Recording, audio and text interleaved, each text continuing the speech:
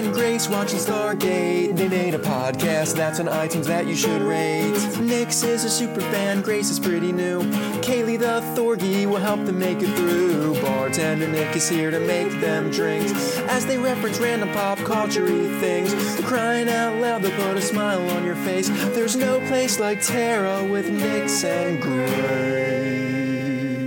Welcome to the episode 152 of There's No Place Like Tara, a Stargate First Watch Rewatch podcast.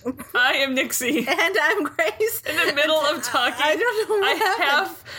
Forgot what I was going to say. Yeah, you're like, where am I? Who am I? What's happening? Today we're going over Season 7, Episode 21 of Stargate SG-1. We're going to have to start prepping those. Yes. So today we're going into Stargate SG-1, Season 7, Episode 21, Lost City Part 1. Yes. Wow, that's a mouthful. I got this. Okay. I'm going to do this. It's going to be okay. Do you have an AKA? I did, and I forgot it. Nope. I did too, and I forgot mine too. We'll come up with it as we go. Yeah, because I don't know what it is anymore. It's just SG-1 Simpsons analogy. AKA Guinness is definitely food. Oh, that works. Guinness is definitely food. Also, don't let Daniel drink. Or please let Daniel drink. AKA, my depth is immaterial to this conversation. There's no one I want to get drunk with more than Daniel. That's very true. Or, honestly, stoned. Yeah. Stoned with Daniel. I just want to have an edible with...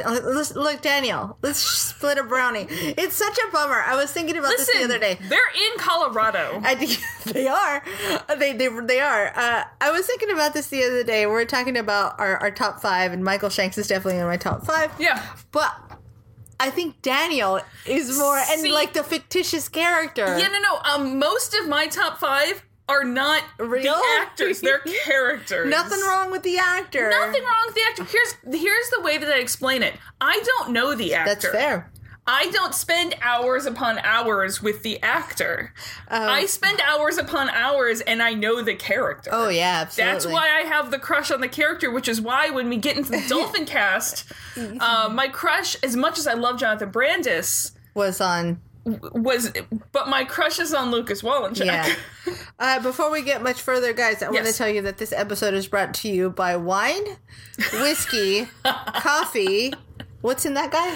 Homemade, what's the coffee liqueur? Kahlua. Homemade Kahlua. And donuts.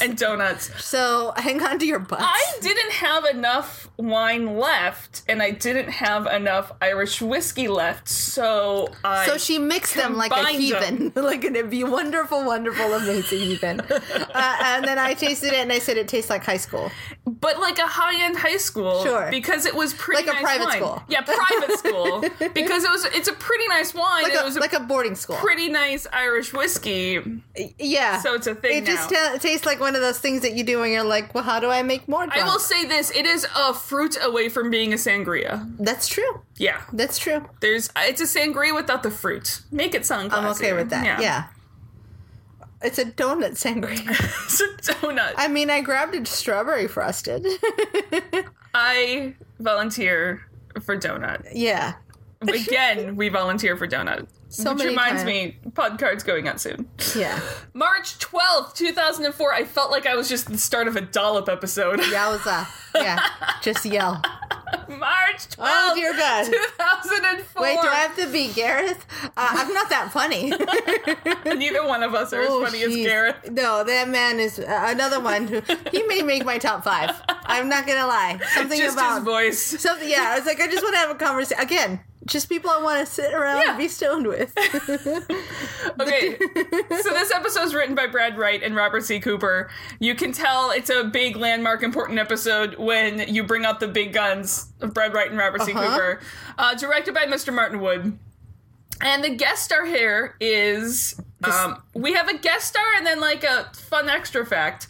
So the guest star here is obviously Jessica Steen as Dr. Elizabeth Weir. The Sammelganger, if you will. The Sammelganger. She is actually, you saw her for a hot moment in Armageddon. She was one of the shuttle pilots in Armageddon. Oh. But she's also, like, in Slapshot 2, which is where I recognize her, because of course. She was in NCIS as, like, a Wait, I didn't know there quasi-regular. was a Slapshot 2? Yeah, there's a Slapshot 2. Wow, okay. Got it. There's And a then- Slapshot 2. I mean, I barely know Slapshot 1, but again, yeah. I'm not from Minnesota. The land from Yeah. The land of ice and snow. Yeah, thank you. That's where I was trying to go to. And she's been in Heartland for many years. Basically, here's the thing. She has been acting regularly since the 80s. She's been on your screens, as many of our guest stars have. You've seen her all over. She is a working actor. Yes. Props to her. So the other person who, and this is not someone you would have noticed or picked out, but on SG3, one of the people on that team is Ron that the two Bleecker. guys we see in the room? No, or on the he's on actual the planet. He's on Okay. the actual planet. It's Ron Bleecker, who is actually the military advisor for all of Stargate. Oh, cool. Yeah, he's been the advisor on BSG, X-Files, like, so many things Right you on. can't believe. He's a U.S. Army veteran. He joined, he was 17, according to IMDb. Retired in 1998 as a first sergeant. He was a ranger. He founded a company called DEFCON 5, which provides trained weapons performers and military, like, police consultants Oh, cool. for TV Yeah. and movies.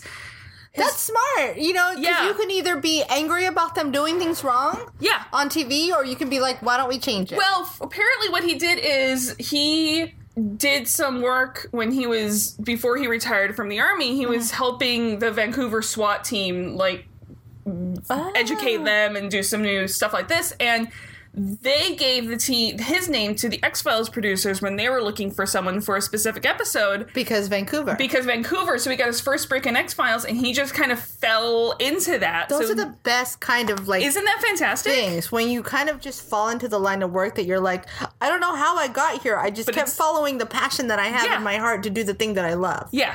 Yes. So that's cool. Alrighty.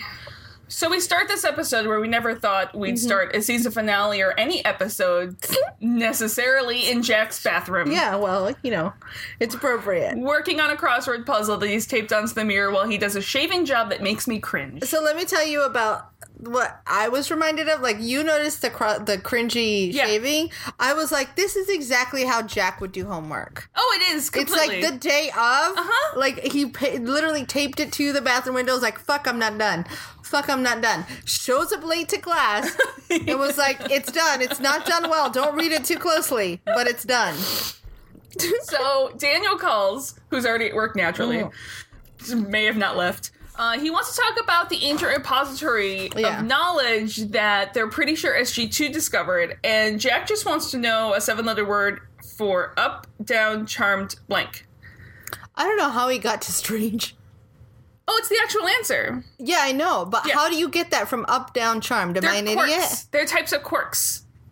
Oh. He has been hanging around Sam enough that he knows some basics of fundamental...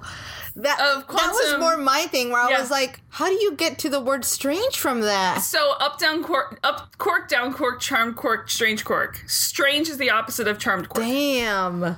Yeah. All I could think of, because we're in Jack's bathroom, is that the repository of the ancients sounds like a bathroom. I'm now calling. I'm putting a sign on that The bathroom. repository of The the repository of the ancients. Come, reposit for the ancients. Come a repository. That doesn't work. Yikes. Anyways, Daniel's like strange, and Jack thought so as well. So apparently there's a It's challenge. nice to know that I'm on the Jack side of things on this one.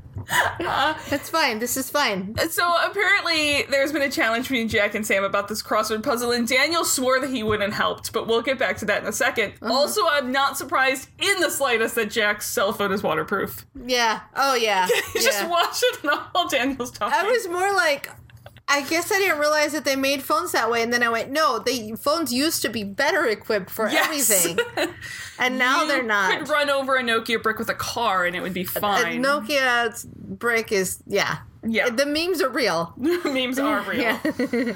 So, meanwhile in DC, we meet Dr. Elizabeth Weir running out of her house with an early Bluetooth hands-free headset, running for a cab that she's called. She apparently teaches poli-sci at Georgetown, and a guy tries to take her cab. Imagine having her as a teacher. That would be awesome. That would be really awesome. The guy tries taking a cab, speaking in Russian that he also called a cab, and Weir, without even a pause, responds back in Russian, pleading that she actually needs his cab more than he does. She's like, you don't know me, this is my cab. Weir does have a very important meeting at the White House with the president, and the guy's like, I don't believe you. I'm sure you do. I mean, yeah, I'm sure you do. Especially if you're in Sure. Georgetown, that's what you're going to say. Yeah. I can't get over how much she reminds me of Sam. She looks so much like Sam. But the thing is, she's also this, like, badass. The first time we meet her, she's running out, grabbing a cab, speaking Russian, getting shit done. Yeah. So, in a lot of ways, she reminds me of Sam. But yeah, she looks a lot like her. Yeah. She does, but it's just great how right off the bat we impart how highly capable this woman is. Like, I feel like had Sam not gone through a bunch of military education, they would have been besties. Yeah. They would have been like, wine night and getting shit done. It's just, here's the thing is, when you, in one episode, are going to put someone who is not Hammond in charge of the SGC, They better be great. You have to impart real early on that this person is capable of taking over. Absolutely. There can be no... I love that she doesn't fall into the trope of, like, the anxious... woman leader, whatever that happens too often, or the wants to please everybody. Like, she's not there to appeal or be like, hey guys, I'm your friend. She's like, I'm here to get this shit done. Exactly. And they do a really great job just literally in a scene about getting a cab, showing this woman's not, like, this woman is a force. Yeah. She's a force to be reckoned with. She's not here to just look pretty. And while they're discussing about who's going to take this cab, a black limo pulls up behind Weir. It is Kinsey. It was something to discuss with her. Vice President Butthole. Vice President Butthole. And credits. When we come back, we learn that Kinsey was on his way to back from an athletic club, and my spine shivers for some reason. Anyway, he's here to brief Weir for the interview, but she doesn't have an interview, she thinks. And Kinsey reads her into the Stargate program, and after the elevator pitch, she's like, this is all a joke. Yeah. I love the note from the president. A note from the president. Like, how annoyed, which only makes it better, how annoyed is Kinsey that that's what he got from the president to give her? Yeah, I know. Where he's like, we need to give her something that she's like, okay, here. This is not a joke. Sign the president. Give her this. Yeah. Like, that room conversation must have been like, fuck you. Like, it was... I love this president so much. I want to see him and Jack interact so bad. This president, again, we were talking about Sorkin last episode. This president reminds me in ways of, Toby? Of Toby, of Bartlett. Oh, yeah. You know? Yeah. He has that little bit of a joking... He doesn't take himself too seriously. Yes, yeah. While he is serious about the job, he does not overinflate his own ego over it. But at the same time, he also sometimes has to make decisions that he... doesn't, which we come across later with the conversation with Hammond, which we'll get to. Anyways, so Kinsey then hands her a file, and her mind starts to blow up.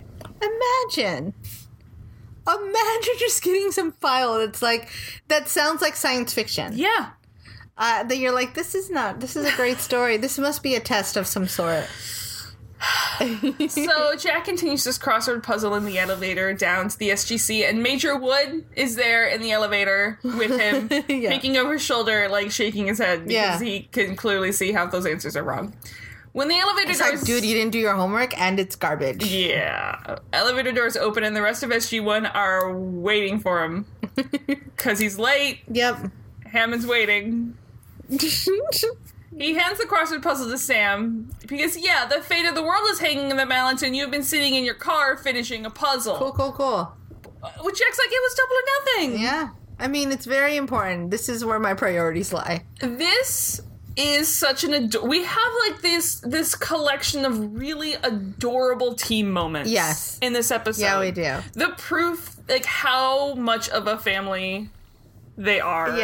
And it's the best. It really, it's like a group project with a team you really like, where they're like, dude, we're supposed to present a while back. But also, as a viewer who knows how television works, concerning this as the season finale, does it worry you?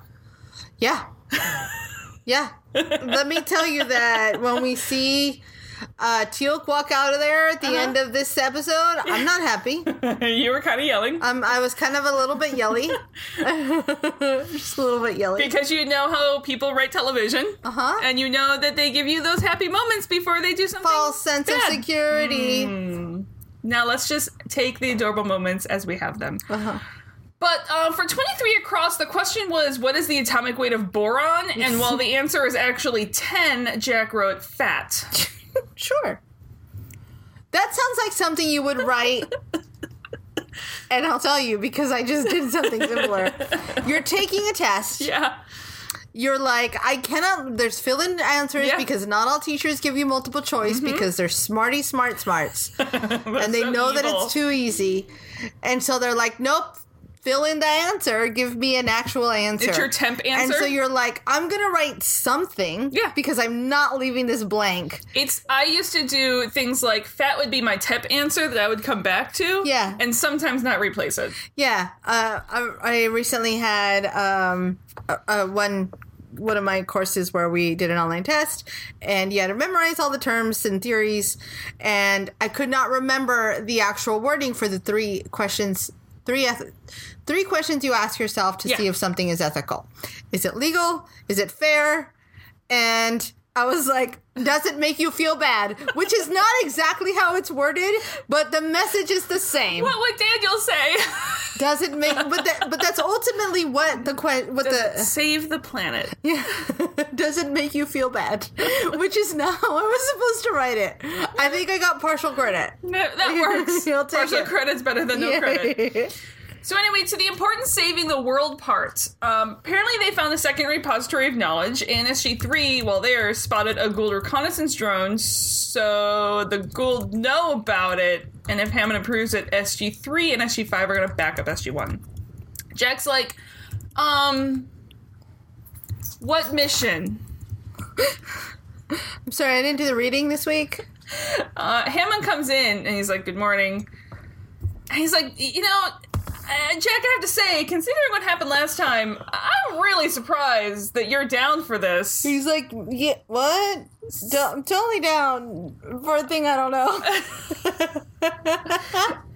And Dana's like, yeah, Jack, why wouldn't we want access to the greatest repository of knowledge in the universe? Best team project presentation when the teacher asks the person who doesn't know the answer, because he's like, that person doesn't know the answer. And you're like, yeah, remember when we talked about insert definition here? And they're like, oh, right. That one. And we want to save the whole galaxy and find the lost city of the ancients? Yes. That I'm mission. Here. And Reynolds is like, can I just make sure the thing we're going after is the thing that, like, grabbed your head and then rearranged your brain? Mm-hmm. Daniel's like, ish. Yes, ish. That's a version that you could say of what happened. Seems like, well, no, it dumps all the knowledge into your brain, and then your brain can't hold it all, so then your brain just rearranges itself, and the knowledge takes you over entirely. Like, Daniel and Sam want this so bad. So bad. That they're like, it's not that, it's fine. It's fine. It's totally not that big of a deal. It's just fine. It's just a 10-hour drive to Disneyland. That's it. It did almost kill us last time we went to Disneyland. But it didn't. But look, the Asgard saved us. Yeah. Got us to Disneyland. Yeah. Fine. Everything was fine. I was about to say Magic Kingdom, but that's not Disneyland. No. It got us to the castle. It's fine. And Jack's like, well, let's just call up the Asgard and have them standing by. And ultimately, nobody died. No one died. I think if Daniel and Sam had a baby, it'd be Hermione Granger. Would be. Right? It would be. That's all I'm done. It would be. And then Jack's kid would be Ronald Weasley. I mean, there's a little Harry Potter in him, but No, he would be Ronald Weasley. Listen, Ronald Weasley is very brave. Oh, Ronald Weasley is very brave. That's what I'm saying. Yeah, that's true. Jack's kid would be Ronald Weasley. It's true. We have no Harrys on the team. No, we really don't. Harry's like Cassandra or someone. Yeah. So Sam has been trying to call the Asgard. They're not picking up our phone calls right now. They're like super not cool with us. Directly to voicemail. And Hammond points out that none of their allies have been very reliable of late. And if something happens again... Yeah, they're like, hey, dude, did we wear the wrong jeans to school? Because no one is talking to us anymore. We've been sitting by ourselves at the lunch table for a while. Boy, I sure hope that nothing bad happens to threaten the Earth while we can't reach our allies. Dun, dun, dun. I don't even know where I went there, but it's okay. It's fine, we're here. So, Daniel isn't saying, let's go stick someone's head in it again. He's just saying, let's bring it back and try to hack into it. Yeah. It's totally different. It's gonna be fine. It's gonna be fine. Yeah. And because of how powerful Anubis is and how much the Earth is at risk, Hammond gives them a go. So at the White House... Hammond is, not want to do this at all. Does not... But Hammond he kind of has no choice. Hammond is the mom... Or the dad. Yeah. The parental figure. The parental figure who's like, every time our kid gets on rollerblades, he falls on his ass. But you want to let him go snowboarding and not kill himself? And the other parent's like, it's fine, we gotta empower him. To be fair, snowboarding is more like on a skateboard. Yeah, it's totally different. Totally negotiating it down. The kid's super excited, and the parent's like, fuck, okay. I know we're going to end up in the hospital later, but fine, go do the thing. So he lands on his feet-ish.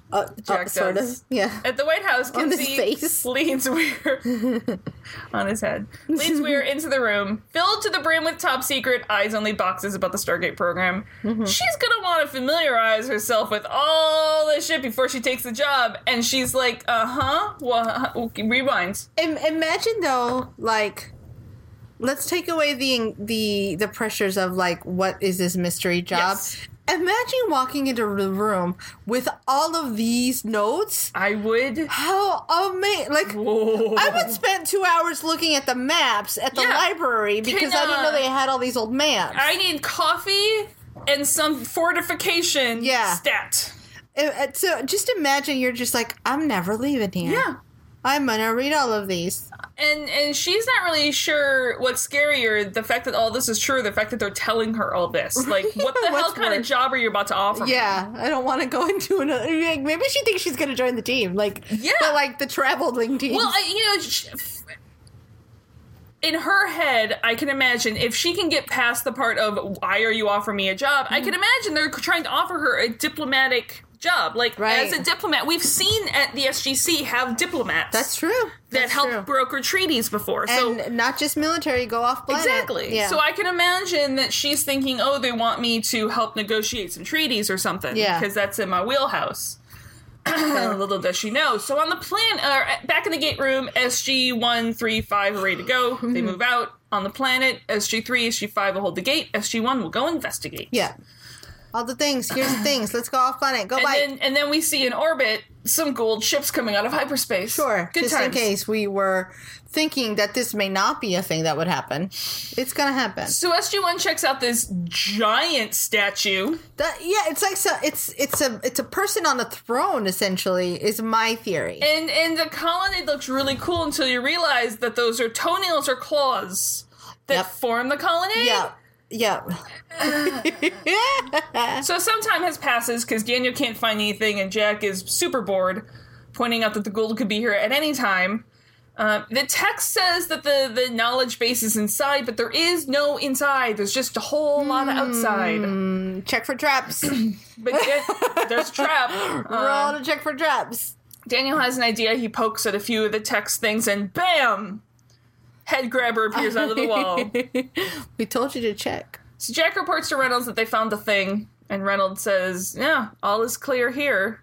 right as you see Death Gliders and Elkesh coming towards the surface Everything of the is planet. fine as he's on fire.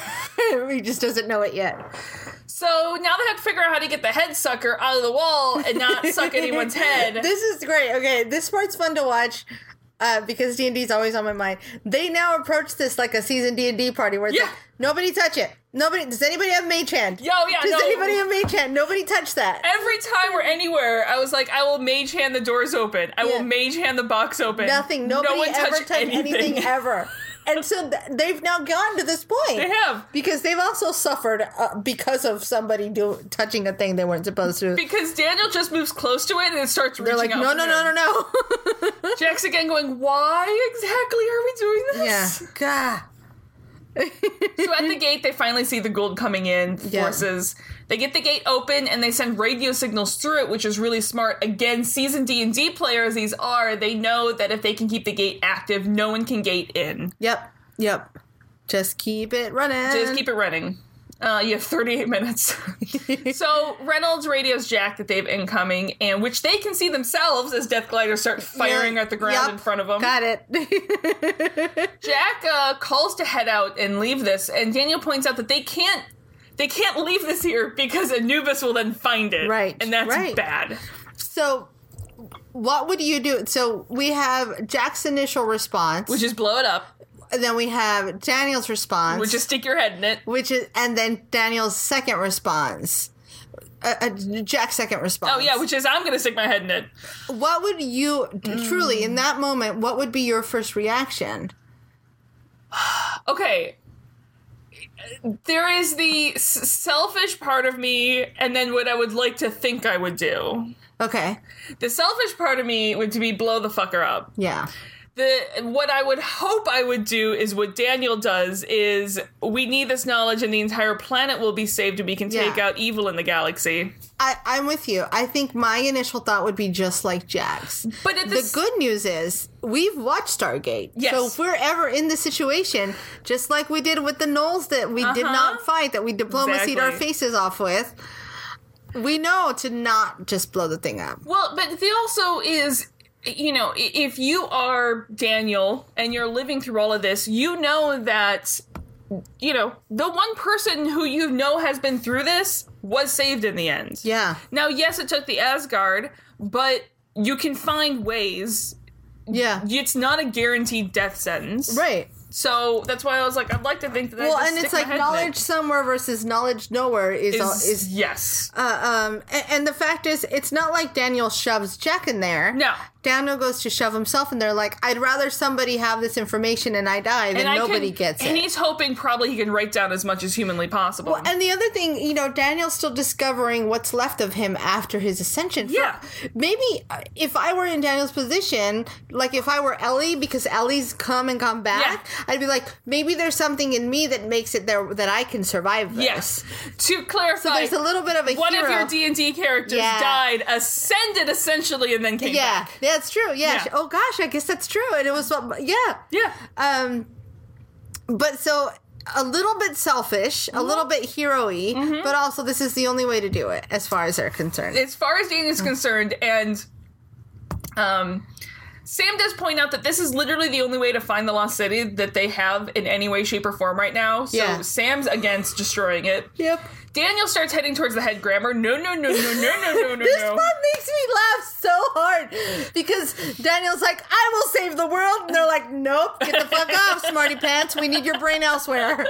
This is not your fight, buddy. Like, well, my favorite is Jack is like, who's going to translate it when you go ancient? Basically. And I'm like, you're telling me that Daniel is still the only one at the SGC who speaks ancient? Yeah, where the fuck are all my other smarty pants? I guarantee you Daniel is not the only person who speaks ancient at the SGC. Yeah, and if he is, then you guys have other problems. You have major other problems if he has not shared that knowledge yet. But instead, Jack takes his action cap off and sticks his head in there again. I do love that he takes his cap off first. Like, it's gonna matter. Like, does he just not want to bend the bill with the front? He's afraid that they're gonna, like, puncture the head or something. Fair, The hat's not gonna fit in there. Yeah. He likes that hat. And he falls to the ground when it's done. So Reynolds calls out that they can't hold the gate for long, and there's giant guns, giant explosions, lots of money thrown into this awesome battle. Run home, big, giant, scary things. Get out. Daniel and Teal basically carry Jack out while Sam blows the C4 behind them. And I also just love big giant statue, little bitty explosion. Yeah, it's true. The whole run to the gate is beautifully epic. Yeah. Wonderfully done. Jack slowly wakes up confused. Yeah, sure. And everyone finally makes it through the gate. When they finally get to the other side, Hammond's like, what? Why? What happened? This line. And it didn't quite go as planned. This line. Jack's gonna head to the infirmary because he did it again. Oops. He Oops, did it Jack again. did it again. He messed with the Gould. I love this too because he says Head it. stuck in a vice. Oh, baby, Baby. baby. Oops, you think I was smart. Nope, I'm done. That's literally the only part of the song I know. Heaven sent from above. Oh, I know the song. Yeah, Don't no, get I me don't. moving. That one I don't. Not that innocent. I love that Jack says this in a way where he's almost more annoyed at himself. Yeah. He Like- was like, I wasn't going to do this again. Like, nobody, it's fine. Don't tell me. You can't be more mad than Yeah. I am at myself. Exactly. You He's can't. having one of those moments. Yeah. He was like, listen, I'm disappointed in myself more than you can be. Yeah. There's, you can't punish me any further than I've already punished myself. So Weir finally gets to meet the president in the Oval Office. And as soon as she gets there, or as soon as Hayes gets there, I should say, Hayes immediately calls for a car for Weir in 5 minutes. Yeah, it's like, say what now? Yeah. Also, when the president offers you a drink, you take it 'cause it's probably some quality shit. Regardless of whether it's your favorite drink or not, unless you don't drink, Yeah. then you say, no, thank you, I don't drink. Yeah, because it's probably some really good stuff over Yeah, there. because even if you take a sip, Yeah. Just hold it. like if you be are fair- if you are a person who drinks, just take a sip. Just take a sip, because if not, he'll probably finish it later. I do love how awesomely casual he is. I love him. Yeah. So, and I kind of really hope that we get to see him more. I say like that. I do too. Just because we never got to see the president up till now, and, like, again, it's just there's something about this president where you know he's not on Kinsey's side, which automatically makes you like him. But he's also not on that. I love that he's just kind of this neutral party. He is, and Yeah. I think that what makes him great is because they specifically you were worried when Kinsey was elected vice Right, president, that he was going to take on more people on his side, more allies, and the president was going to be along the same lines as Kinsey. Yeah. And then you would have sort of this fight, but now it's truly like No. you don't know, and even if the president, again, like this, removes Hammond, that we'll find out shortly, you know it's not for necessarily nefarious purposes. Now, there may be purposes you don't agree with, Sure. but they're not necessarily for nefarious automatically against these It's not bad GC. times. Yeah. So, Weir still has no clue why she's here. Yeah. But, we learn that she's brokered a dozen highly sensitive international treaties. She speaks 5 languages, and really her only aversion in the situation is her aversion to the military. And she's like, can you speak with words so I know what you're trying to Yeah. say? Why are you what? Yeah. Hayes wants her to run the Stargate program. She's like, come again. For Big Fudge? Yeah. What? I'm going to need that drink now. Yeah. So back in the briefing room, Hammond's like, what the fuck happens? Why? It's the one thing I told you not to The do. one thing we said not to do is don't let Jack stick his head in the machine. Don't take the diamond, the black diamond run. Yeah. And you went right for it like a dum-dum. It's like, it wasn't like an accident. You don't just fall with your head into the machine. Yeah. But they did kind of He figure... stumbled and tripped into it. Imagine if that's how it went down. Like if he's like trying to pull Daniel back and it's like, oh shit, now my face goes. And Daniel's like, no, I'm going to grab your hat to pull you. And then he just pulls the hat. That's the alternate. Yeah. That's the alternate. The bumbling that's Jack what the script version. actually said. Yeah. This was basically they figured their last shot at the knowledge, and then what they do, what they're hoping right now is that as the knowledge rewrites his brain, at some point he's going to know where the Lost City is, and they'll be able to tell them before it overwhelms his system. Yeah. And- Look, now we know what we're aiming for. It's like when you die in a video game, right? And you're like, okay, I may not be able to do this without dying again. Yeah. But let me at least get the thing done that I need to get done and hit a save. Exactly. Before I get to that last point. And Jack finishes the line that Hammond started. He goes, meet his maker, pay the piper, reach the pearly gates, start pushing up daisies. He's like, look, I know all this is going to happen. Yeah. All I ask, take a weekend, let me wrap up my personal things, take a few days. No changes are going to happen. He basically has a fatal diagnosis. He's like, look, it's here, it's fatal. Exactly. We got some time, let me go have some beers. Exactly. He'll come back Monday ready to go. And Hammond gives him the okay because now Jack's favorite TV show starts in half an hour. Yeah. I mean, The Simpsons is always on, so. Yeah. It's in syndication. Yeah. Hayes and Weir's discussion does go a bit more than 5 minutes. Well, before we get out of the scene, I do want to say that I like that we bring up the infirmary and not to bother with it. It's like, one, we don't bother with the infirmary because, one, there's nothing that can be done. But the truth is, there's rarely anything that can be done in the infirmary anyway. I think the only thing that kept Jack going to the infirmary was Janet. Yeah. And he's like, Janet's not there. You can't make me do this anymore. I have no need to be there anymore. It's like Stormy doesn't love some parts of his walk, but he knows there's a treat if he does it. Yeah. So he's like, fine, I will sit at every corner before we cross the street because you're going to give me a treat. Yeah. But if the treats are gone, I'm not sitting at the corner. Yeah. You can't make me anymore. Yeah. And so Janet was his treat, and now there's no treat. There's no treat. R.I.P. in peace, Janet. That's all. I needed to talk about Janet. I love Janet. Cheers to Janet. Cheers. Sanjay. So, Hayes and Weir's discussion does go a little bit more than 5 minutes. Apparently, they're suspending current operations at the SGC until new government division can be established. Oh, boy. Oh, boys. Yes, but why Weir? Yeah. And it's because I think to Hayes, she's a safe bet.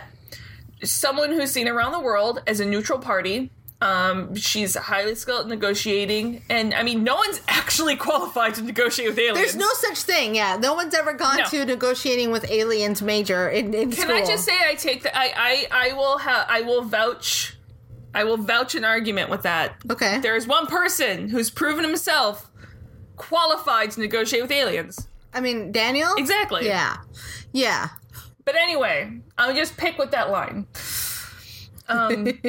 She's also a friendly face when this thing finally does go public. Yeah, she's not just going to be a figurehead, and Hayes gets the door for her. And no, Weird doesn't really have an option to say no. No, this is kind of your job now. It's just kind of your. Look, when the White House picks you to do a job, you go for the meeting. You've kind of already said yes. You were voluntold for this. Yeah. Yeah, I think the only way out of a job like that is to just not show up. It's just death. Yeah. Cake or death. Yeah. I choose cake. Yeah. We're all out of cake. So my choice is all death. I don't know how many times I've said that line on this podcast, but I love it. 1,000,000 times. I don't care. I still love it. I've died of alcohol poisoning from the amount of times. So as Weir I'm dead now. leaves, fun thing, as Weir leaves, the president invites Bonnie in. And fun fact, I remember when this is happening. Okay. Bonnie is the winner of a Get in the Gate contest. Oh! Yes, I entered. You did mention that. So yeah, it was a fun little competition, or like a contest, and the winner got a walk-on role in Stargate. I mean, that's really cool, but a little bit of a bummer that it's not in, like, the SGC. But yeah, it is really cool still. I hope they got to meet everybody. Hopefully, yeah. But that was a fun thing. So Kinsey is waiting for Weir as she leaves the Oval Office and tells her to be careful who she trusts. And while Hayes is the president, he's the one on the planet that she wants on her side and the one person she doesn't want to cross. Gross. So gross. Gross. I love that she does not take his shit. Gives no fucks. Yeah. About this. She's like, okay, bye. It's like you need to roll a really high charisma check to try to convince me of that shit. Like, she doesn't, this isn't the part where she tells him off. I think that happens. No, that happens later. But the look on her face is like, please. Please. It's the side eye. It's like the major, like, no, not happening, buddy. I don't scare that easily. And here's what might be the sweetest tea moment that's ever happened on the show. It's cut into two parts, but... Yeah. Sam finds herself at Jack's house because neither could sleep last night. So is it his house or his cabin? It's his house. Okay. His cabin's up in Minnesota. Oh, right. Jack was out looking at the sky, trying to figure out how many stars they've been to. And, of course, Sam has to add that only a few of the stars are visible for Earth. Have targets on them. It's like he almost has like a deep romantic moment. She's like, let me give you this technical answer now and ruin this a little bit. This is one of the few times where I'm like, yep, I'm definitely Sam. Yeah. Because that's the exact shit that I would throw in there. Whereas I would have been like, yeah. Yeah, no, I would have. That's the exact Not type of line enough. There's not enough time in the world for us to see all. You know what I mean? Yeah. Like, I would have fallen right for that dumb line. Nope. And Jack's like, that's not the point. Okay, bye. Sam is out driving in her car That's what people do. and found herself driving here. Awkward McAwkwardness. Yeah. And he goes to grab her a coffee, but how about a beer instead? It's like she came to your house. Yeah. Also, I love, they're like, do you want a glass? I'll wash one. If I must. And then he just throws bottle caps around his house. Yeah. He just, wherever he sits to drink that beer is where that bottle cap comes off. It's going across the room. It's you know what it is? Here's the thing. And I've also never gotten the bottle cap flippy motion. Oh, like to flick it? The flick it. Now, bartender Nick can do that. I've never been able to do that. I think the one time I tried to do that, I ended up shooting it into my face instead. I don't know that I've ever tried it. Yeah. I will say this. These are the benefits of... There's people who live like me that clean the house all the time. It's grossly spotless. Yeah. And there's people who don't. And because we're into true crime as much as we are, the person whose house is upside down is actually easier to find clues about. Yes. Is what I think. It's like, look, here's where she sat the last 5 times she had a meal. She's talking about me, guys. But, or just in general, talking about Jack. But also, oh yeah, we're very different. My house is basically the Weasley's house. Whereas my house is like, it's like no one's been here in weeks. How long has she been missing? They're like, oh no, we saw her yesterday. I just haven't seen her this morning. Yeah. I'm gonna take pride in my Weasley house. If it makes you feel any better, your house doesn't gather dust the way mine does because you're in it. Whereas mine's just like dust everywhere all the time and stormy hair. It's our house looks like a dog lives in it, and that's it. Yeah, the cardboard, ripped up cardboard, and dog hair. So. Clearly Jack also does not want to talk about Sarah or how he's feeling. Yeah. So they should talk about things and stuff. Sam's like, you know what? I'm going to leave because you want to be alone. He's like, no, finish your beer. Mm-hmm. And then you have to wait an hour before you can drive. I love that part. It's like, so basically, cute. Don't leave, but I don't know how to tell you not to leave. Exactly. It's really adorable. And she laments that she should have stuck her head in it this time. Oh, Sam, no, there's no time for that. No, and he's like, you were never nuts. one. Yeah, you're nuts. He goes, you are one of this nation's national resources, national treasures, and this is literally the only way it could have gone precious down. Resource and national treasure. What a beautiful line. I know. Yeah. It's the only way it could have gone down, and he just hopes it was all worth it. And if we can find the lost city, and if you can defend the Earth, it will be. Mm-hmm. So there's another knock on the door.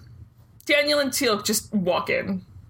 And funny story, they were driving around, they saw Sam's car, and Teal'c said, well, he didn't really say anything, he just did that eyebrow raising thing he does. And I said, why don't we stop by? And Jack's like, yada, yada, yada. Are those donuts? Yeah. Indeed. Cool, so you brought food? Got it. Yeah. But, oh, God, how awful are they going to feel in, like, 2 hours? Beer and donuts and nothing else. I don't see the problem with that. Well, as a type 1 diabetic, let me tell you that their blood sugars are going to spike, and they're going to get real lethargic. To be fair, they're going to be drunk anyway, so it's fine. Fair. Yeah. Excellent.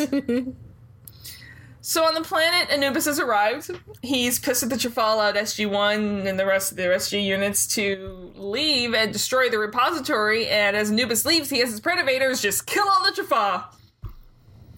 Sure, that works. Super great. Yep, that's totally fine. While that's going on, Daniel is balancing an orange on the top of his beer bottle. I love it. I love drunk Daniel.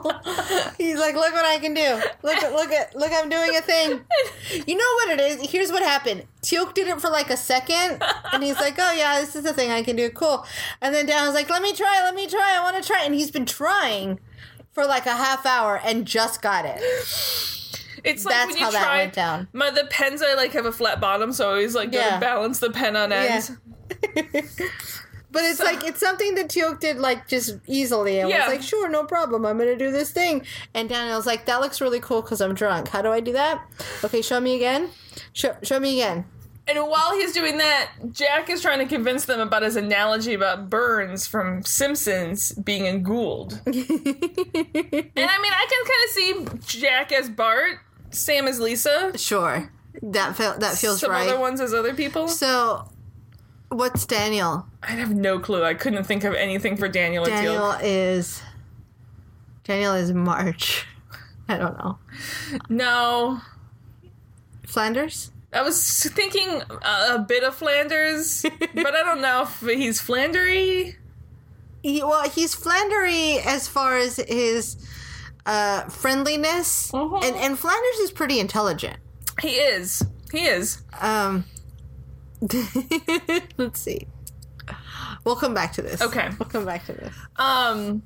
So Jack calls Teal'c shallow. But no. Drunk Daniel knows that Teal'c is one of the deepest people he knows. He's so deep, and he prods Teal'c to tell them how deep you are.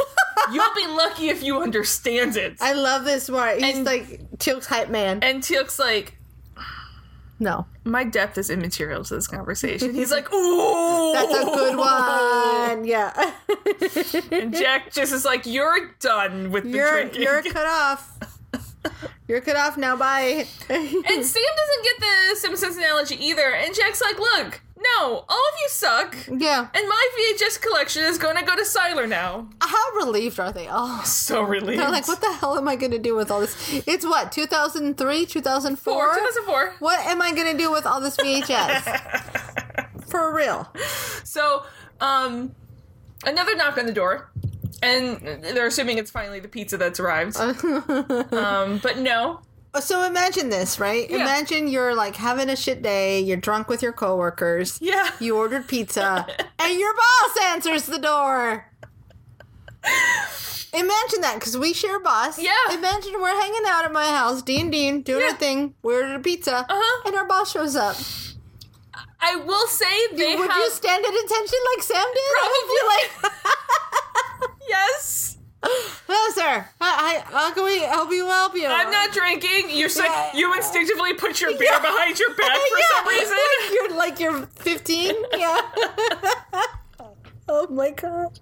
I also love how close to the door he has to stand so you don't see him through the window. And they're like, closer. He's uncomfortably close to the door. His belly is touching the door. Poor Don's nose is just at the door. Yeah, his belly is on that door. He's just rubbing his belly on it. Belly rub.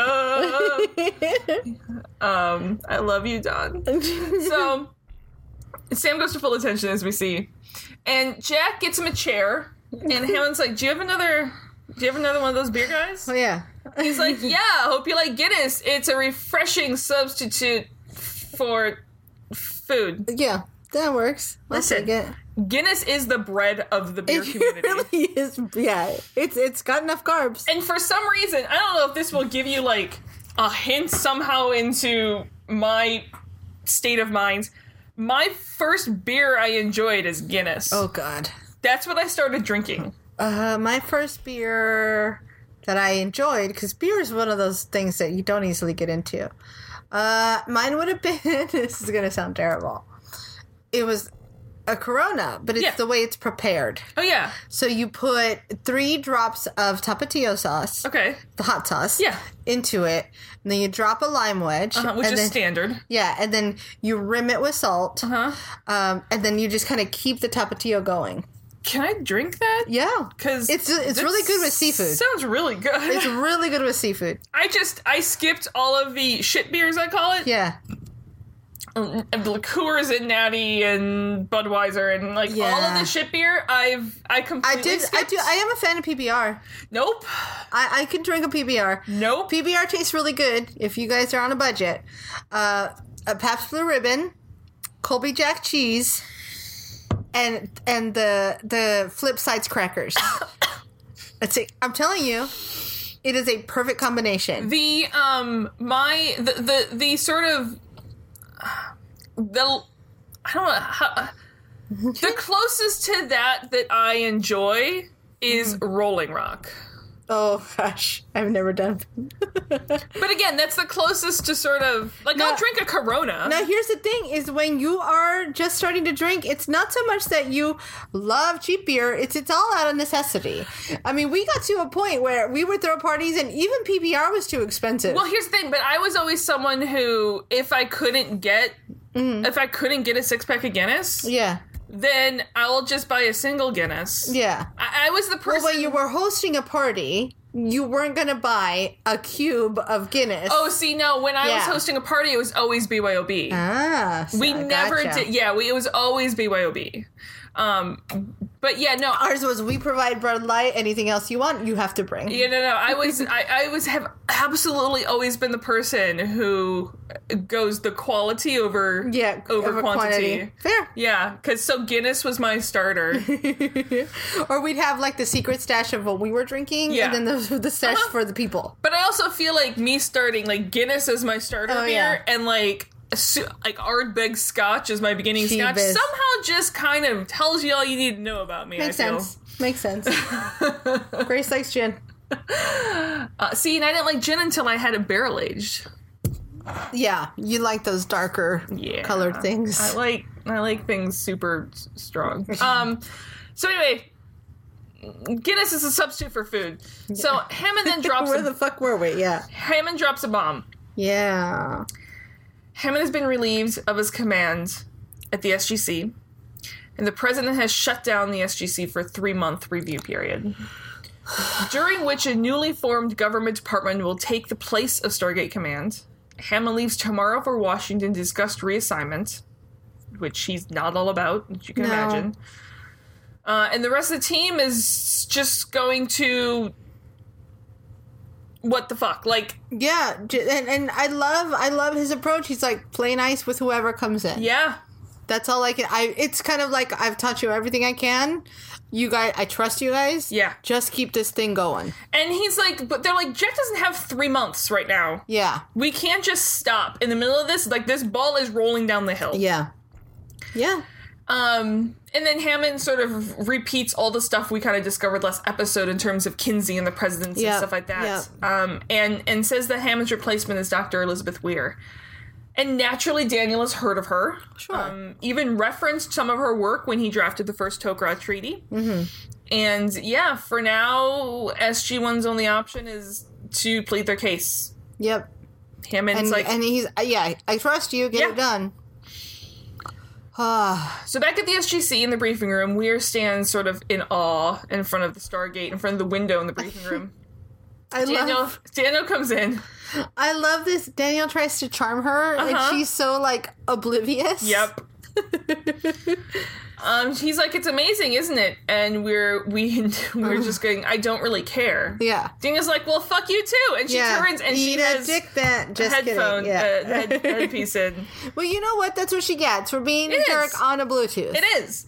So she finishes the conversation and then introduce each other to each other. Daniel is just like, yeah, I used to stand here when I was first trying to get the Stargate to work. Yep. She's like, that wasn't subtle. Yeah. I get it. You've been here for a really long time. But with Daniel, I almost don't know that it was purposely meant to be a thing, like a flex. Yeah. She's like, weird flex, but okay. You know, but he's like, no, I just genuinely loved it. There was a little bit of flex in there. Just a tiny bit. But yes, I do also love this shot, this view. And through all of this change, she knows the military is not going to welcome her with open arms. But she is hoping Daniel, of all people, is sort of going to give her a chance. Sure. And I love Daniel's line that she is replacing a great man, Yennefer notwithstanding. Yes. And he's not wrong. He's not wrong.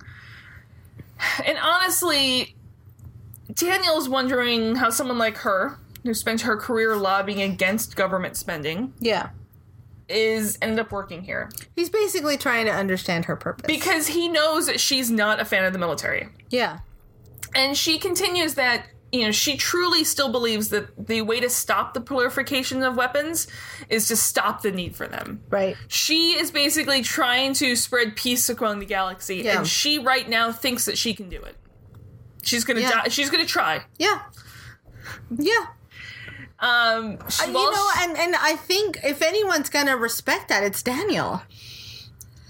Regardless of where he's coming from. Yes. He's like, okay, I gotta respect her angle, where she's coming from. Well, here's the thing, though, and here's what I think is sort of the important... To me, what I get from this is the person who would be easiest on this base to get on her side, and she can't even get Daniel on her side. Well, yeah, so what I'm seeing is this, is Dr. Weir and Daniel come from the same... place, at theory least. Yeah. of communications, if you will, of diplomacy. But as experienced as Dr. Weir is, Daniel has seen some shit. Yes. And I don't want to use the word jaded because it doesn't feel right, but he's like, I've hit some hard realities. Yeah. Using our fundamental theories where sometimes it's just not an option. He's like, you can read all the stuff that you want, but you need to go out there and see that before you can try. You need to take it from my experience. And so that's what I mean by that, is Daniel can respect where her foundations are very similar to his. Yes. But it's like, but there's more to this. But you're just reading this paperwork, and I know you're just going to try to roll the charisma negotiation roll, He's and like, I'm telling you there. that you can't do that. Yeah. You cannot roll high enough to cover this. Yeah. And Daniel's honest. Not everything that goes on this base is right. But on paper, you don't get the threat of the Goa'uld. Right. There is no negotiation with them. They're going to kill you or they will enslave you. Like, they're done. Yeah, there's no middle There's ground. no other option. Yeah. You need to go through the gate and experience that before you can sit here and say, I'm going to try to make peace. Besides the fact Colonel that... Makepeace. Sorry. Just thought of him. Colonel Makepeace. And also, Jack doesn't have the time for this type of negotiation right now. Like, right. He only did what he did is because we are going now to save the Lost City. Yeah, we are up against all the hardest set all lines. the walls, physical and metaphorical. Yeah. And just then there's an unscheduled off-world activation, which is alarming since all of the SG teams are already back. Yeah. It's Braytac. And you can tell that Daniel's a little worried. She's not going to open the arrows in time. Yeah, can you please not get him shot? He's probably running from Goa'uld right now. Anytime Braytac comes in the door, I imagine something very similar to Indiana Jones at the beginning of Raiders of the Lost Ark. Where the natives are just coming for him. Yeah. It's like, that's all. Every time the gate's coming and it's Braytac, that's what's on the other side. Well, it's also just... An arrow's just going to come right through that thing. It's also just, anytime Braytac's called, you can, gird your loins, because you're like, you don't just call to say hi. No. You only call when not the kind of guy he is. happening. Yeah. And after introductions, Braytac is worried that Hammond of Texas has fallen in battle. Yeah, I love that thought. But they tell him, no, just had a change in leaders. But Braytac is the bearer of bad news. Anubis is gathering his full force to come and take Earth, and he's going to be here in 3 days. Braytac basically comes in and be like, hey, there's a bunch of fuckery going on. There is some serious skullfuckery that is happening. Some shiznit is heading your way. Could you imagine Braytac saying shiznit? I mean, I was happy with fuckery, but okay, I'll take it. So, at the White House, Hayes is getting a phone call with Kinsey about hearing about the man or whatever out and getting back to him. And clearly, as we find out later, he's talking about Braytac. And which pisses me off even more because Braytac won't even acknowledge that Braytac is a man. Kinsey, yes. I'm sorry. Yeah. I'm sorry. No, you're good. won't even acknowledge. He's a piece of shit. He's just a piece of shit. In case we were unconvinced that Kinsey is a piece of shit, he's a piece of shit. You can't even let Hayes go, let's hear the man out, and you can't even, it just... Yeah. And Hammond is welcomed into the Oval Office. Apparently Hayes and Hammond have known each other for quite a while, back when Hammond was a lieutenant and had hair. Hayes does want to emphasize to Hammond that this has nothing to do with Hammond's record. This has nothing to do with Hammond. And he wishes the American people could know all that Hammond has done for them. And Hammond's like, hopefully one day they will. Yeah. Hayes also knows that Hammond has a history with Kinsey. And we also get some inside baseball that this is all because of Florida. No comment. Let's just move it along. It wasn't just the money that got Kinsey on the ticket as VP. It was the fact that Kinsey on his own delivered Florida to himself because Florida is always gumming up elections. My favorite meme out there right now is like, Florida could be voting for, I forget what the good thing is. Yeah. It's like, or a kick in the head, and the results will still be 50.1 to 49.1 or 5. Whatever. As two people who vote in Florida, I don't know. I don't know. Why? I don't know. I don't know. Florida is just forever cursed. Even, again, speaking about the dollop, they were talking about the other election in, like, the 1800s. And God. It was Florida that, like... It's forever fucked Florida. Everything up. And it's forever Florida. So, anyways, to give Hayes credit, it does sound like that if he knew then what he knows now about Kinsey would not have been on the ticket. So... You know, some Monday morning quarterbacking, but at least there's that. Yeah. So Hammond wants to talk retirement rather than reassignment. But no, Hayes is like, you're not going anywhere. I need you here in Washington because I trust you. It sounds like he's almost like, I trust you. I need you as the other voice, like as opposite of Kinsey in my head. Yeah. It's really just a meaning to be like, hey, just so we're clear, I'm not getting rid of you. Exactly. We're making a power move to keep this asshole quiet. So back in the briefing room at the SGC, apparently Anubis is attacking on a Thursday. That's no good for Jack. Yeah. And he's coming here to attack because he thinks that we know the location of the Lost City, and he doesn't know that we don't know. Yes. Exactly. So in comes Kinsey and Weir, and there's some beautiful top-notch snarkery going on. It's just beautiful. Yeah. Kinsey and Jack are just going at each other, and that's always a fun time. Gourmet, the Michelin star level. Yep. And I love everyone else's is just like, let's get down to business. Yeah, can we stop? Anubis. And you can have a real hard time that Jack, or you can tell that you can tell. I'm gonna drink one more time. To defeat the gold. You can tell that Jack is having a hard time respecting this Nubian command.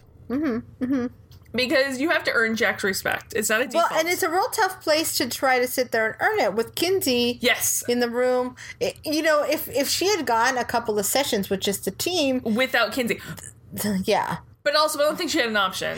Kinsey just walked in there. Kinsey, well, that's the thing, is Kinsey's just kind of, like, trying to... Yeah. Be like, hey, you're not... I'm important here in the most disgusting, gross way that I can imagine. Yes. He's just... It's horrible. just so... It's gross. It's clear to everybody what you're doing. It's clear that you are so insecure in your own sense of power, and you are so hungry for more of it. It's just gross. It's almost and as it works. It's counterintuitive to what you want. It's almost as if Kinsey is a greater threat to Earth than Anubis is. Yeah, and it just bothers me so much because the shit he's trying to prove that he's important, that he's powerful. He's only demeaning by being there. Yeah. He's only showing how not important he is. Yes. It just bothers me to no end. He's the worst, basically. Yeah. Kinsey says he came down here to hear Braytek out personally, and I also assumed he's never going to actually hear Braytek out. Jack points out it's Master Braytek. Yeah. Master. Just like your butthole. As a matter of fact, it does say Master on my uniform. Kinsey is just assuming that because the timing is so coincidental to when they suspended gate operations, that all of this must be made up, and what's worse, he even says that. Yeah. He was just gross. Jack is not taking any of this bullshit anymore. He's like... And it also looks like this whole time he has a headache, probably from his brain starting to be rewired. Yeah. No more Mr. Nice Jack. Weir steps in between them. She's like, okay, put your dicks away. Yeah. Let's assume that Braytech is earnest. She does say Master Braytech. Yeah. Is earnest. And even after hearing Daniel's emphasis of how dangerous Anubis is, she suggests trying to negotiate. And for crying out loud, that's Durentis. And it starts. And they actually echo the same back and forth lines, him and Daniel, from Fifth Race. It's really cool. And in case you don't know how smart Weir is, she does know that that's not Latin. Yeah. It's one of her 5 languages. She does get to understand that Jack means that trying to negotiate insane. You know who's going to learn Ancient? Her. She's going to be the next to learn Ancient. For sure. Sam again points out how close they are to finding the Lost City, to finding these weapons, technology that can protect them, and Kinsey can't believe that they're all still listening to all this, and he just sees that Jack's last official mission, that he has displayed poor judgment and incurred the wrath of the worst enemy ever brought down on Earth, and Jack's like, you said the invasion wasn't real. Yeah, so it can't be both. Also, when you be about my last mission, yeah, I ain't retiring anywhere. Yeah. You can't have both, dude. No, you can't. Ugh. And Weir points out that, but until you know where the Lost City is, there's not much we can do. And Jack's like, I do know. I love it. She's King Solomon. She's like, here are facts. Yeah. Let's deal with facts. Jack's like, I do know, I will know. Sometimes. And he's like, look, I just want to guarantee, if I can come up with the location of the Lost City, you let us go. Kinsey's like, no, of course not. And Kinsey, this isn't your fucking place. This is not your place. And he goes, he points to Weir, he goes, why are you here? Who are you?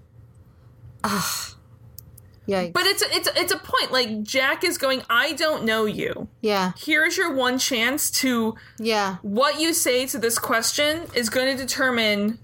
Yeah. If I start trying to give you respect or not. Not to Kinsey, to Weir. You said Kinsey. I'm sorry. Yes, got it. We're good. We're here. I'm here. Keep confusing names. It's fine. Jack says that to Weir. Yes. Yes. And she goes, I will consider it. Yeah. No, and it really is. At this point, it's like, show us what you're made of. Yeah. Show me what you got. Show me what you got. Yeah. And Jack's like, fine. I'm with you now. Thank you. For sure, yeah. And I honestly think that is more than Jack thought he was going to get. Yeah. Jack was assuming she would say no to. Yep. Braytech and Teok are going to head back to Chulak. This makes me uncomfortable, and I don't like it. And Teok is in all his gear, and he's not yet. Okay. We have the other. Mad. We have not yet. We have one more scene first. Mad. They're going to head back to Chulak, hope to find some ships, some people to help defend Earth. Yep. And they leave the briefing room. Mm-hmm. Kinsey follows Weir into Weir's office and wants to know what the hell that was. You know, and he's pissed that she would back Jack on anything. And Kinsey's like, I want them gone. I want all of them gone. And how have you not realized you need to get rid of SG-1? I love this because he thinks she's just dumb and doesn't understand what he wants. Where it's like, no, idiot. Yeah. She knows what you want. What you want is wrong. So fuck off. I love this part. She goes, this is my office. Yeah. This is my chair. Yep. And until you tell me that I'm no longer the commander of this, I will make decisions. Yeah. Not you. Yeah. I don't care how they fit into your agenda. Get your ass out of my office and don't let the door hit you on the way out. Yep. Fuck yes. You're the one that put me in command, therefore I'm in command. Mm-hmm. So bye. Bye. Yeah. I am not your pawn. I love it. He's such an idiot. He shows all his cards. Yeah. Because he's mad. And so he's so gross. I think it's really interesting now because we now have a president who is, for as far as we know, neutral. Yeah. We don't know which direction he will go on decisions, but we also know that if he rules against what we want, it will not be because of for Kinsey. assholery. Yeah. And now we also have this new commander of the This SGC space, yeah. in the exact same space. Now what's even more interesting though is that she, like you said, is the commander of the SGC. Yes. So- She has the same power that Hammond had. Yep. And so now it's like the president is true neutral. Yes. And ultimately, Weir is true neutral, but she's also at some point going to have to take the base into these people into consideration because Yeah. she is, boots on the ground, living this thing. So it's like, how is this going to work? This will be really fun. It's also just going to be interesting of how the this is a military base, and we now have a civilian in charge of a military base. Yep. Yeah, that's true. And is that going to change sort of the military versus science ratio there will be some power dynamics to begin with, and Yeah. there will be some turbulence no matter what. It's one of the 4 stages of group It's development. also it's the fact that it's not Hammond right now. Yeah. And let's not even get started with that. Yeah. There's a lot to happen there. It'll be an interesting situation. Yeah. It'll be very interesting. So, in the gate room, This is the part I don't like. this is the part that you don't like. Yeah. In the gate room, Teal'c is ready to head off with Braytek, and Jack tries to say goodbye, and if he doesn't see T again, Nope, don't say that. and no, Teal'c will see, I will see you soon. Yep. And they warrior hug, and Teal'c and Braytek bow, and they head off, and you can tell the mood is heavy. Yep. And whatever is about to happen is going to be big. And the stupid to be continued comes up here. To be continued. And Grace yells at the TV. And I will say this. The only thing that I will tell you about the next episode right now Okay. is this episode, for as much that happened in this episode, Okay. this episode is the calm before the storm. Jesus fucking Christ. Good. I don't like... Tell me what you don't like about this episode. I don't like that Hammond's not on the base. I feel safe for him. The alarms aren't going off. Yeah. But I don't like that he's no longer on the base. He's no longer at the SGC. Now, the alarms are going off with Teal'c. Yes. I don't like that he's leaving. He's going in full Jaffa gear. Like, there's no Earth Teal'c signs of him left. There's not. That makes me really uncomfortable. I'm interested in Weir. Okay. I'm intrigued. I'm intrigued by her. I want to know what's going to happen next there. I will say... I'm ready to sink my teeth into this. I will say this, because you know that Stargate is a TV show that is not afraid of change. Uh-huh. Do you think that Weir is a permanent change? Is Weir now the commander of the SGC? Do you think Hammond's coming back? Do you think he'll be replaced by someone else? So here's what I think. I think Weir is a permanent character Okay. to our world. Okay. But I'm not convinced that the position... I don't think it's going to be as simple as it's been. And that it's just like a clean replacement Yeah, of that the it's SGC? like... Yeah, I think it's the evolution of the SGC, if you will. Okay. I think that's what's more anxiety That creating. there are changes happening, but this is not how the cards settle. it's not gonna be like a just swap of a seat. Gotcha. I think that the SGC is changing, and that's the more scary part. So it's yeah. I'm ready. Good Lord, I'm ready. Okay, I finished my Kahlua and coffee. Alrighty, we're going to be back next week with Lost City Part 2. Electric Boogaloo. Yes. Oh God. Before we go, we have one new patron. Yes. Ilya, that's the name we got. I hope I'm saying that right. Sounds I feel good like to I'm me. saying it right. If I'm not, I apologize, but thank you very much. Sweet. I am recording the very first Dolphin Cast later today. Farscape probably next week. Okay. I'm shaking. Like, I feel like I'm literally shaking. So Get we're some going to more go. sugar in you. We're going to go, and we're going to go watch this. And we love you guys, and we'll see you next week with part 2. For now, find us on Twitter at Terra Podcast. Find us on Facebook at There's No Place Like Terra. Email us at There's No Place Like Terra at gmail.com. Patreon.com/There's No Place Like Terra. Like, rate, review. Okay, we gotta go. We gotta do this. Okay. We're going. I volunteer for donut.